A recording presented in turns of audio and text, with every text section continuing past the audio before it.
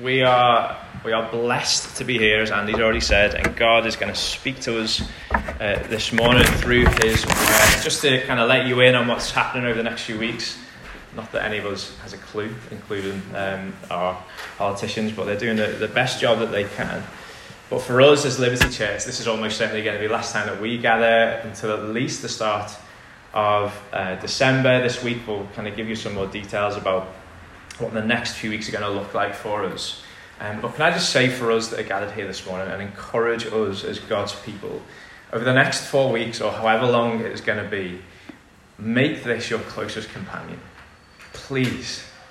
Like this is, I was saying to the guys before, could this be another opportunity to maybe walk better than we did the first time round? And I know for a lot of us in this room, we struggled in lockdown 1.0. We neglected this, we neglected prayer, we neglected one another. Don't do that this time. Make this book your closest companion. Keep closer to this than you do to your phone, than you do to the news, than anything else. Keep close to this book. And don't just think the next 4 weeks are a bit of a holding pattern, like let's just kind of just wait until we're back and we're gathered again. Don't see it like that. These next 4 weeks as we go into isolation are prime, a perfect kind of breeding and feeding ground for the enemy. They are, because that's where he loves us to be, in isolation. And he will drive us into isolation and convince us that actually our voice is the best voice that we need to hear. And he'll have us waste our time and pull us away from community. Don't let him do that. It is perfect training ground for our enemy. But this is also an incredible opportunity for us to grow together.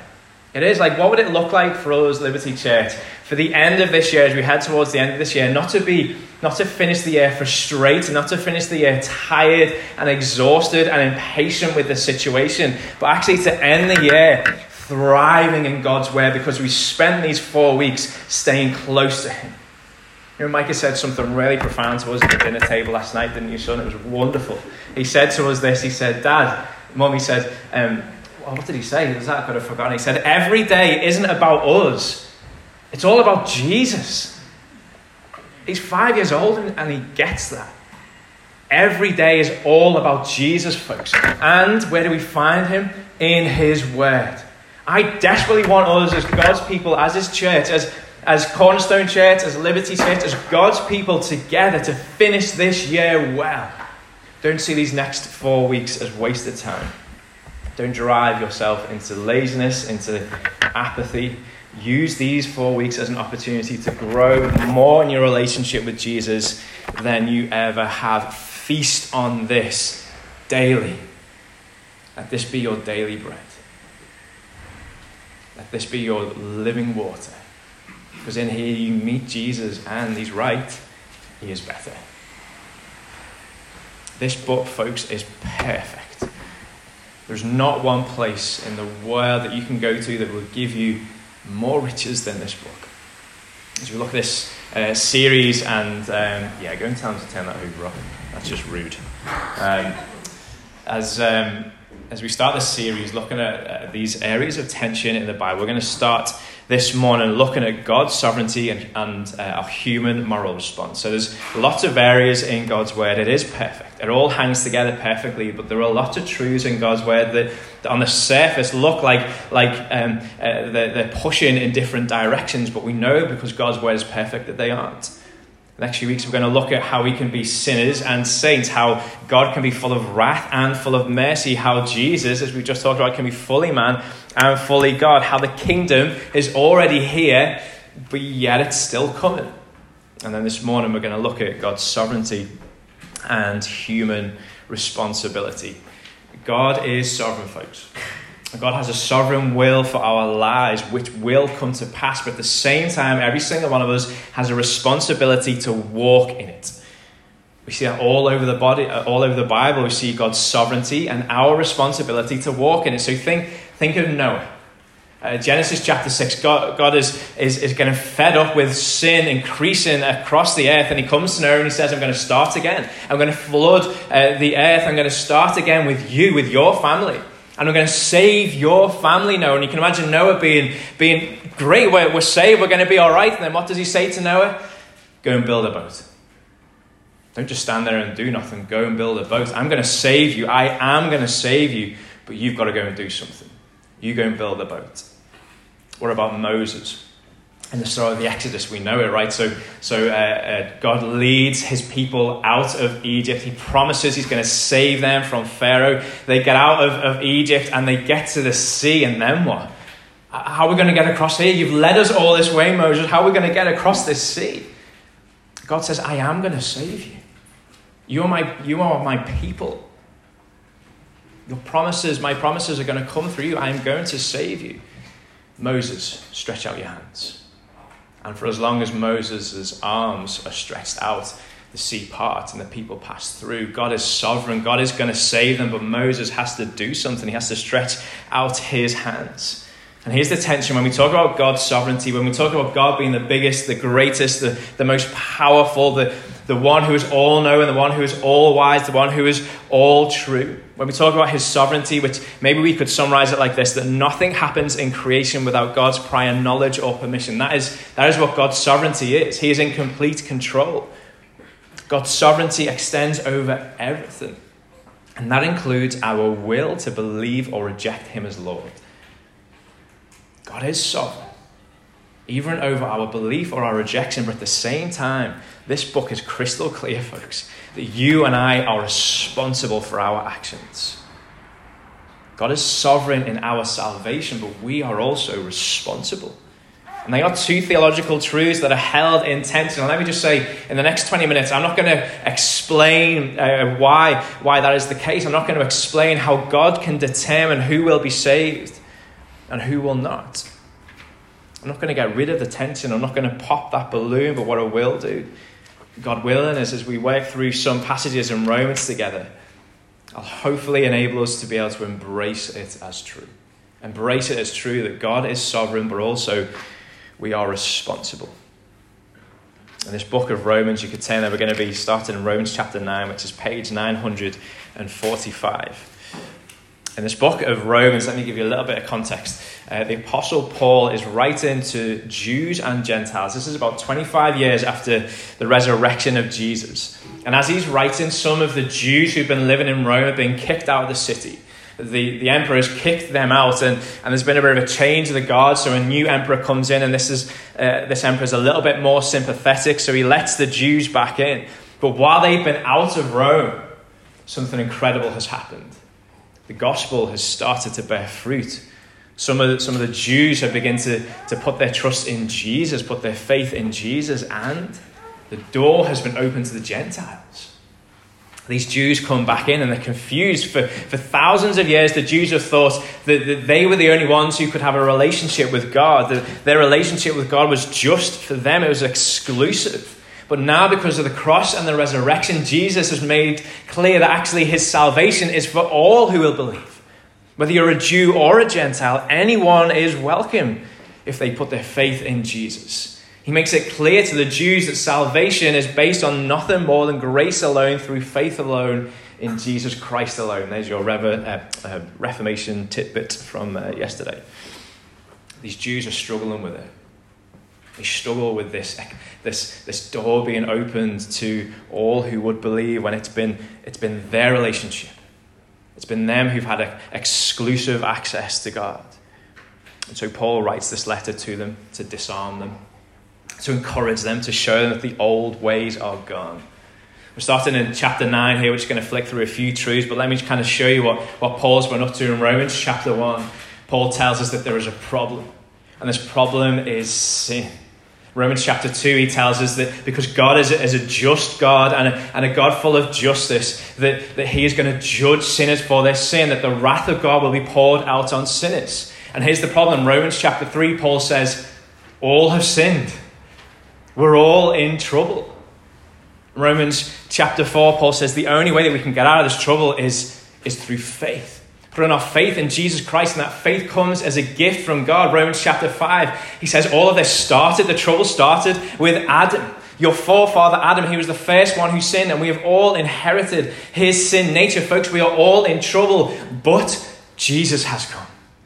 Jesus has come as a better Adam in Romans chapter 6. It says, because Jesus has come, we can follow him. We no longer have to follow Adam. We can follow Jesus. And because of Jesus' perfect life, because of his death on the cross, because he has risen from the grave, we can have freedom from our sin. We no longer need to be under Adam. We can be under Christ. Romans chapter 7, Paul says, yeah, but what about this tension that we feel? This tension to want to chase after sin, but also want to be righteous and follow after Jesus. And Paul says it's okay. You are no longer condemned by the law. You are free because of the Spirit. Romans chapter 8, how can that be? Because the same Spirit who raised Jesus Christ from the dead now lives in you. And because the Spirit of God lives in you, there is no one that can stand against you. Satan's sin and death cannot stand against you. Nothing can separate you from the love of God. You are more than conquerors. At the end of Romans chapter 8, Paul says this about God's work of salvation. God foreknew those who were going to be saved. He knows those who are going to be saved. He has sovereignly chosen those who are going to be saved. He uses this word predestination. He has predetermined those who are going to be his from the beginning of the world. So let's just be clear. Question. In that broad sweep of Romans chapter 1 to chapter 8, and we just flew through that, Paul makes it clear who is responsible for our salvation. Who is it? God. It is all him. It is all his work. He is the one who saves us. That's why it's called grace. We are saved by grace. It is a gift from God, a free gift by God that saves sinners like you and I from an eternity in hell. Romans chapter 1 to Romans chapter 8 take us from being rebellious sinners to adopted sons and daughters who every day are being shaped to be more like Jesus. And that work, all of that work, is a work of God. God saves, God redeems, God adopts. It is all God. And what part do we have to play? Romans chapter 8, Romans chapter 1 to Romans chapter 8 make it clear that it is our sin that stands against God. That we stand condemned before God because of our belief, our unbelief, and our rebellion. God is sovereign in our salvation, but we are morally responsible for our rejection. And Romans chapter 9 shows us how this plays out in reality. He gives us a real life example. Let's read verses 1 to 5. Romans chapter 9. I am speaking the truth in Christ. I am not lying. My conscience bears me witness in the Holy Spirit that I have great sorrow and unceasing anguish in my heart. For I could wish that I myself were accursed and cut off from Christ for the sake of my brothers, my kinsmen according to the flesh. They are Israelites, and to them belong the adoption, the glory, the covenants, the giving of the law, the worship, and the promises. To them belong the patriarchs, and from their race, according to the flesh, is the Christ who is God over all, blessed forever. Amen. The Apostle Paul is talking about the Jews here, and they are Paul's people. Paul was a Jew. These are his people that he's talking about. And Paul is saying it is with them, it is with the Jews that God makes his promises. It is to the Jews that God gives his law. It is to them that they have the sacrificial system, this way of being in relationship with God. It is to them that the prophets are given. It is out of them, he says, even out of them, that Christ is born. And yet, they have rejected Jesus. That's why Paul's heartbroken. He is desperate that they don't reject him. But do you see the burden and the anguish in his heart? How deeply desperate he is that they would believe. Did you hear what Paul said? He is willing to be cursed that they would believe. That is incredible. Paul knows that he has no authority or power to save his brothers. But that does not stop him doing everything he can to convince them. Folks, we don't resolve this tension. We don't resolve this tension between God's sovereignty and our responsibility, but we do respond to it. And the first way that we respond is this: we go. God's sovereignty does not remove our responsibility to serve those who don't believe. If you're a Christian here this morning, your response to this tension is to go and to share. The Apostle Paul travels all over Europe preaching and teaching. He literally puts his life on the line to get the gospel to those who don't believe. He's shipwrecked. He's beaten. He's flogged by the very ones who his heart is breaking for here in Romans chapter 9. Flip over the page to chapter 10. Verses 14 to 15, he says this. He says, how will they call on him in whom they have not believed? And how are they to believe in him in whom they have never heard? And how are they to hear without someone preaching? And how are they to preach unless they are sent? As it is written, how beautiful are the feet of those who preach the good news. But they have not all obeyed the gospel. For Isaiah says, Lord, who has believed what he has heard from us? So faith comes from hearing, and hearing through the word of Christ. But I ask, have they not heard? Indeed, they have. Paul is desperate that they are saved. And he knows that could happen if they call on Jesus. And he knows that if they call on Jesus, then that comes from believing in Jesus. And he knows they might believe in Jesus if they hear the gospel about Jesus. And he knows that they will hear the gospel about Jesus if someone preaches to them about Jesus. And he knows that someone will preach to them about Jesus if Jesus sends someone to preach to them. And so Paul goes. He wants them to be saved, and so he goes, and every opportunity he has, he shares the good news of Jesus with them. Where is it that Paul goes first? When he lands in a new city, where does he go first? The temple. His heart breaks for the Jews, and he desperately wants them to be saved. But here is the heartbreak for Paul. What does he say in verse 18? They have heard. And he goes on in verse 19, they have understood. And in verse 20, he goes on again, and he says the Gentiles are being saved all around them. God is showing the Jews that it is by faith that they are saved. He's showing them that through the salvation of the Gentiles around them. And look at this in verse 21 of chapter 10. God is holding out his hands, pleading with them, wooing them, directing them, calling them to come in, desperately calling them to come in from their sin, from their darkness, and come to him. And yet the Jews refuse to believe. That's an incredible picture of God, holding out his hands. One of the great errors that we can make when we're thinking about God's sovereignty and our salvation is to think that he's unjust or think that he is unloving. And if you ever feel that you are going there, picture God holding out his hands, pleading with unbelievers not to reject him. Folks, the Jews are held responsible for their rejection. And so is everyone else who will reject Jesus. So Liberty Church, we need to go. I know that sounds like a stupid thing to say a few days before we go into lockdown. But being in our homes behind closed doors doesn't stop us from getting the gospel out. Can I just challenge us? Let's not be lazy about this. Let's not be apathetic about this. Let us see the heartbreak that we see in Paul, and let our hearts break for the lost. Let us be willing to go as far as Paul does, to put our lives on the line, to travel, to do whatever it costs to get the gospel to those who don't believe, because they will be held responsible for their unbelief. Not God, not you and I, but them. So go. Invite people to church online. Read the Bible with someone. Folks, the very smallest thing that you could do that could have the most profound effect is this. Pray for them. I don't think that that's just words going up into the air. Your prayers move the hand of our sovereign Father. We need to go and get the gospel to the lost. And if you are walking in unbelief, then there is another clear response in these passages for you this morning, and it's this.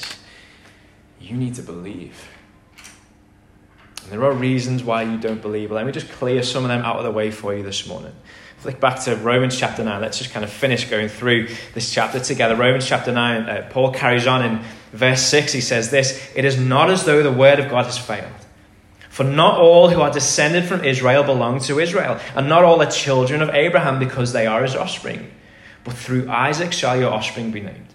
This means that it is not the children of the flesh who are the children of God, but the children of the promise who are counted as offspring.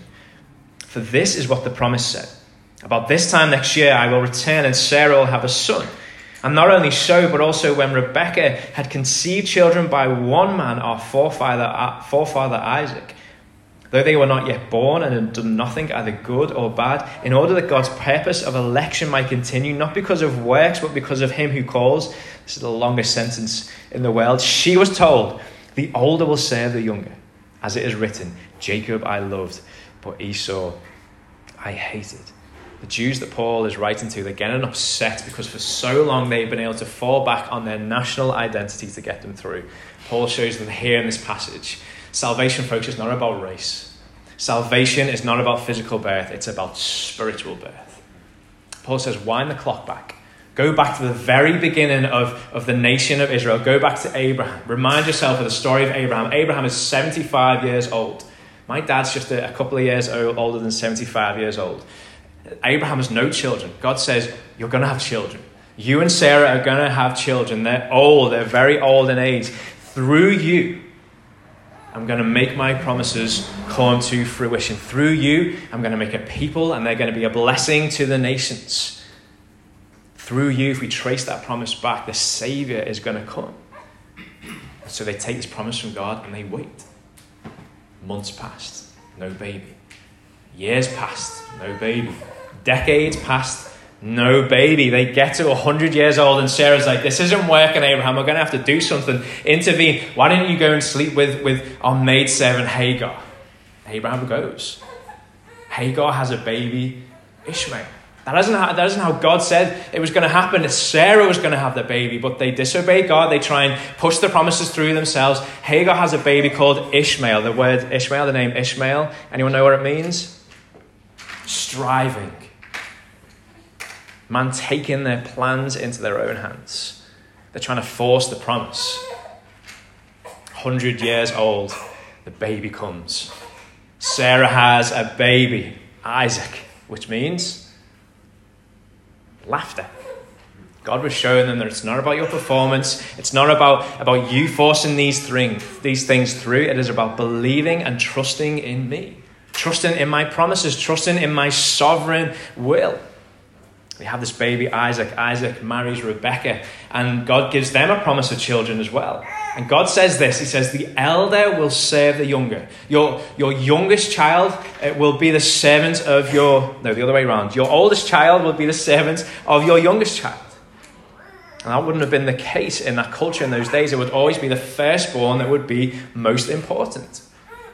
Rebekah gives birth to twins, Esau and Jacob. Esau is born first. He comes out first. Esau comes out first and is followed by Jacob. Anyone know what Jacob means? Deceiver. Jacob follows after Esau comes out, and they grow up, and Jacob becomes a little bit of a mummy's boy. He gets into household chores and cooking a little bit, while Esau's out on the plains, and he's shepherding, and he's a bit of a warrior type figure. Anyway, Esau's out one day. He's so hungry, he comes back home. He's starving. Sits down at the table. Jacob's been making some stew, and he says to Jacob, "I'm famished. Can I just have a bowl of stew?" Jacob, the deceiver, says, yeah, of course you can have a bowl of stew. In exchange for your birthright. If you give me your birthright, if you let me have the privilege of being the older brother, then you could have a bowl of stew. Can I just say, as an aside, we do stupid things when we're hungry. And I don't just mean physically hungry. We do stupid things when we're hungry and try and find comfort and try and find fulfillment in things which are not ours to have. Esau takes the bowl of stew, gives Jacob his birthright, and he becomes the one who is favored. He becomes the one who takes all of the privileges. Esau, I hated, it says. That is a quote from God. God isn't saying that he actually hated him. This is a Hebrew idiom, and it means that it is one who he didn't prefer. He's saying that he prefers Jacob. Jacob has the position of the one who the promise is going to come through. It's the same word that is used in Luke 18. You know, when Jesus says, if you want to follow me, you need to hate your mother and father. Jesus isn't literally saying you need to go home and be swearing at your mum and dad and hate them and leave the home. He isn't saying that. He's saying, I need to be priority. I need to be first. And that's what he's saying here. Jacob was first. Paul is reminding the Jews here in Romans chapter 9. Through the example of Abraham, Isaac, and Jacob, your salvation is not based on your performance. What does he say in verse 15? God will have mercy on whom he has mercy and have compassion on whom he has compassion. So if you're not a Christian, you need to ask yourself, where do you stand before God? God is clear that only he can save you from sin, Satan, and death. And there is no amount of performance, there is no amount of status, there is no amount of privilege that you can put in front of God. None of it matters. God's salvation is not dependent on your performance. And that is good news, because that means it doesn't matter how good you have been. And it also doesn't matter how bad you have been. It doesn't matter how infrequent you are at church, or how deep you are entrenched in your sin, or how much you have rejected God. You are not beyond his salvation. And you might come back and say, well, if God has already sovereignly determined those who are saved, I don't need to do anything. I might just sit back and wait. Let me bring you back to the tension. You are responsible for your unbelief, not God. He has sovereignly called those that will be his, and those who are his will turn to him in belief. So turn to him today. Don't wait. And he will use you whether you like it or not. At the end of the passage here in verses 14 to 18, we see Pharaoh. I won't read it now, but you read of Pharaoh being a wicked leader. You know the story from the Exodus. God uses Pharaoh's hard heart for his sovereign purposes. God allows Pharaoh to be risen up, to rise up as a world superpower. And then what does he do? He brings Moses to lead a rebellion against him. Moses, the shepherd boy. Moses, the murderer. Moses, the nervous man with the speech impediment. He uses this man to lead a revolution against the world superpower, to show his power. And Moses wasn't anyone special, but God used him for his glorious purpose. Folks, God does not need any of us, but he wants us. Not because we're qualified, but because he wants us. So turn to him today. The right response to this tension of God's sovereignty and our responsibility is to believe. Not to sit and wait, but to believe today. And if you already do, the response for you is to serve those who don't. To get the gospel to them, whatever the cost. We might not understand this tension, but that's okay. In fact, we're in good company. Paul felt the same. If you flick over to chapter 11, listen to what he says as he closes out this discussion on Israel. Verse 33, oh, the depth of the riches and wisdom and knowledge of God. How unsearchable are his judgments and how inscrutable his ways. For who has known the mind of the Lord, or who has been his counselor, or who has given a gift to him that he might be repaid? For from him and through him and to him are all things. To him be glory forever. Amen. We won't resolve this tension. We can't resolve this tension. And that's okay. Because God is infinitely wiser. God is infinitely more merciful and infinitely more loving than any of us. And because he is, we don't need to wrestle against this tension and try and pop the balloon. Instead, like Paul in chapter 11, we can embrace it with belief and embrace it with service. And we can trust in the good character of God. And with Paul say with all conviction, to him be the glory forever. Amen. Let's pray. Yes, Father, we thank you that you are a sovereign God. Thank you for the gift of your Son. We thank you, Jesus, that it is through you that we can have faith. We thank you that it comes as a gift, it comes as grace. And where that is needed, we pray that you would give it this morning. Remove our unbelief and help us to believe. And Father, for your church this morning, we want to go. So help us be fueled by the gospel. Help us to be fueled by a burden for the lost. Help us to be willing to do whatever it takes to get the gospel to those who need to believe. God, we trust in your character. We trust that your character is good. We trust in your sovereign purposes. And even though we can't explain and understand this fully, bring us to a place where we're able to come to you and embrace this as truth. And like Paul, come to you in a place of worship and adoration.